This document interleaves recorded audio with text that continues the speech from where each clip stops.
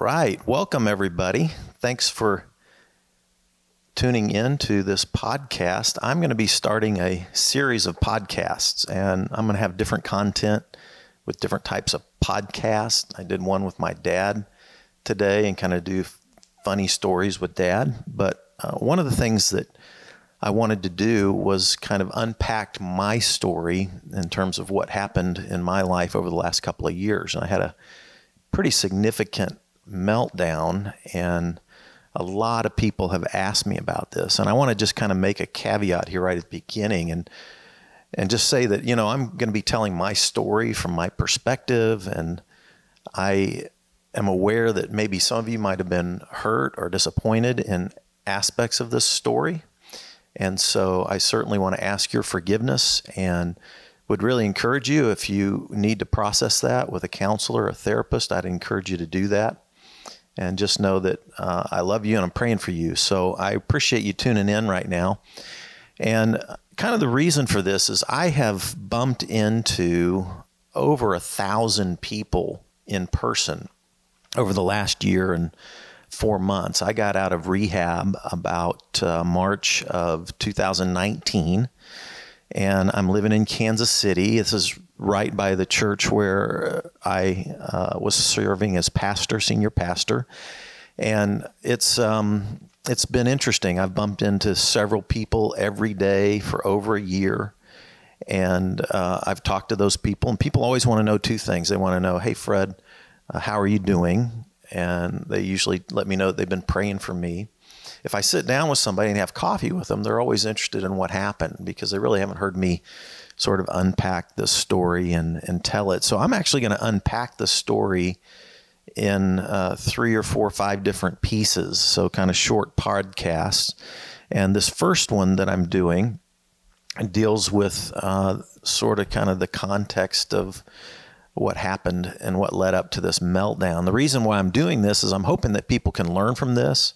Some of you might be able to learn from my story. It might help prevent some of you from going through a similar situation, or might prevent a meltdown, or it just might give you some clues onto how to manage your life a little bit in a little bit more healthy way.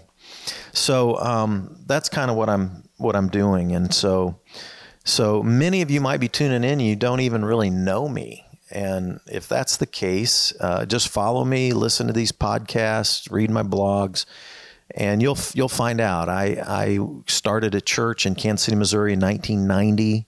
I started with just a few people, and it grew into several thousand people that I love and care for. And so I'm guessing here at the front end, a lot of the people that are tuning in are from Vineyard Church, but many other people might be tuning in as well. And so my name's Fred, and I'll be unpacking my story. Kind of my meltdown starts way, way back, as most probably do, with my childhood. I was kind of a nervous kid. I was the oldest child. I have 3 younger sisters, wonderful sisters. They are like 5, 6, and 7 years younger than me. But my parents tell me that when I was a kid growing up, I was pretty nervous. Like, they'd take me out to eat and I'd get nervous at a restaurant and I wouldn't be able to eat food. I remember being shy at school and not talking to a lot of people. I would mainly just talk to my very closest friends. And so I wasn't very outgoing. I could be nervous if I was put on the spot or made to speak in public or anything like that. So I had a lot of this kind of underlying anxiety, managed it, went through my young years without, going to any psychiatrist or taking medication or anything.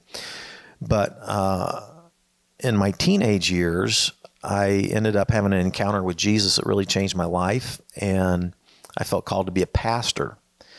And so here was a shy kid that didn't talk to many people except his own friends, and then all of a sudden, I feel called to be a pastor. And I was pretty driven. I was very goal-oriented. I've always been goal-oriented. And so one of the things that I did was I started trying to learn all the skills that I needed to learn to become a good pastor.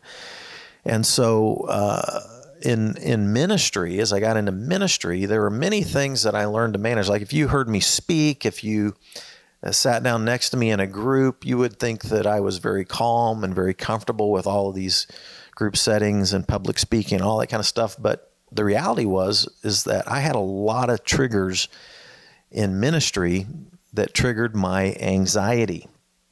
And so I've got a couple of journals here. I always have kept journals through the years. And this one is dated January 13th, 2016, January 13th, 2016. And I was on my way to meet with my counselor, and I made a journal entry. And it basically just says, I'm meeting with my counselor today at 8 o'clock, and I'm still taking Xanax for sleep. Now, I'll talk about this in the next podcast, but I started taking Xanax for sleep in 2015, kind of toward the end of 2015. And at this time, in January 13th, 2016, it was still working. So I wrote, it's working really well. It's nice to sleep, but I still have the same anxiety issues. And I wrote down all the different issues that were anxiety issues in my life of ministry primarily. The first one was preaching, believe it or not. People love my preaching, and I came across very natural and comfortable. But I always had this sort of performance anxiety. I would get very nervous before I preached. Once I started speaking, it would kind of flow, and it came across very naturally, like I was just sitting in your living room with you and talking. But I still got a lot of anxiety over speaking, and I spoke a lot. I spoke multiple times on the weekend. I spoke during the week. I was always speaking as a pastor. Second thing was guilt. I had to manage a lot of people's expectations as the church grew to a few hundred and then to a few thousand people. There were always people putting expectations on me. And so as I interrelated those expectations, as sometimes I felt like I disappointed people in their expectations, I always had a sense of guilt that created some underlying anxiety. Rejection was another one. People came and went in the church, and there was always a revolving door. I remember one of my mentors, John Wimber, said that he always felt like he was preaching at a parade. People are just coming in and going out, coming in, they're coming by, and you just preaching a snapshot in the moment. But people came and went all the time. Sometimes they'd get close. Sometimes they would leave poorly. And that was always a wear and tear. As the church grew, as the staff grew, as the number of volunteers grew, I mean, we had lots of people on staff. We had over 2,000 volunteers. That always creates conflict. And so there were always conflicts going on, just working with people, not always bad things, but just conflicts that need to be resolved, need to be talked about. And I'd always get anxious about conflict. I'd always get wired and anxious and all that kind of stuff. Another thing was money. I was always raising money for the church, and I never quite got fully comfortable in my fundraising role. I feel like I did a good job at it, but it was just always kind of a bit anxious and nervous about that. And then finally, just the workload. I was a hard driving person. I worked hard, went hard, worked lots of hours. And that was my deal. I just pushed myself, and a lot of things about the ministry I really loved. But that was a set of factors that created anxiety. Now, I also wrote down in my journal a set of factors on the home front that affected my anxiety as well. But I don't want to go into that right now. But let's just say this. How my anxiety affected me in a negative way, and this is kind of what I want to talk about for a minute, is I basically just didn't sleep very well. I slept on average about 3 hours a night for over 25 years. So I was a chronic insomniac. And this started probably in my late 20s, specifically even when I started the church. And I just ran on a little bit of sleep. I would lay down, go to sleep at night. I'd fall right to sleep pretty quickly. Like I'd sleep for 2 hours, but after 2 hours, I'd wake up. And once I was awake, it would kind of be a crapshoot as to whether or not I ever fell back to sleep again. And so here I was up at night. Sometimes I'd fall back to sleep, sometimes I wouldn't. And what I did at night was I just read a lot. And so I was just reading constantly. I got a lot of reading done, as you can imagine. I was always working on degrees. I had one doctorate degree. I was working on a PhD degree and getting close to getting that. And so I was always reading, always studying, always working on sermons. My brain was always swirling with those kind of thoughts and those kind of ideas. And I just never could shut my brain off. And I managed pretty well with this chronic anxiety for most of my life. In my 30s and my 40s and even into my 50s, I did just fine. I just slept very little. I didn't take anything for it. I just got used to sleeping a little bit. I was in good shape. I was cycling in my 40s and 50s. So I kept in really good shape, and I just got by on a little bit of sleep. But it's interesting. I was listening to a podcast by a guy named Travis Bradberry, and I want to reference this in particular. It was actually on a talk called The Power of Emotional Intelligence. So if any of you have studied leadership, I know you've come across the idea of emotional intelligence and how that's so critical. In fact, it's more critical than IQ, than your intelligence quotient. It's EQ, your emotional quotient. And so this is actually talk on emotional intelligence, but the title of it is called The Power of Emotional Intelligence. It's in a TEDx talk, UC Irvine, and you can just Google it and find it on a YouTube.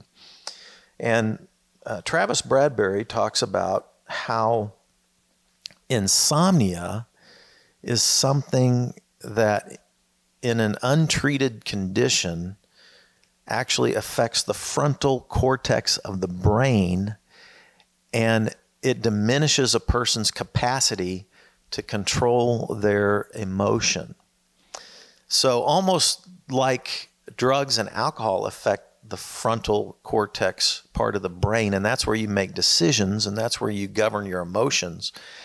Insomnia functions almost in a similar fashion like drugs and alcohol on your brain, on your ability to control your emotions, and on your ability to make good, wise decisions. So here I was, a pastor of a church, and I had chronic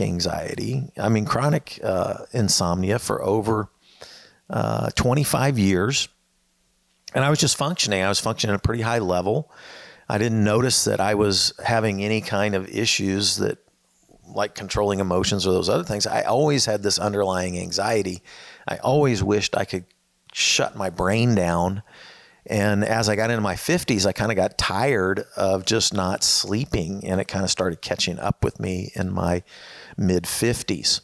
And so that kind of is the first part of sort of this perfect storm that went into my meltdown, is this whole anxiety issue, how it played on me, and particularly how it kept me up at night, because insomnia becomes something that I then, as you'll hear next podcast, how I then tried to start self-medicating. I actually went to a psychiatrist first, but then after that started trying to just self-medicate just to try to sleep. So I'll get into that next time, but kind of a takeaway right now is if you guys and gals are struggling with insomnia, realize that that's an important thing. A lot of Americans, a big chunk of our population, deal with insomnia. It's a major, major problem.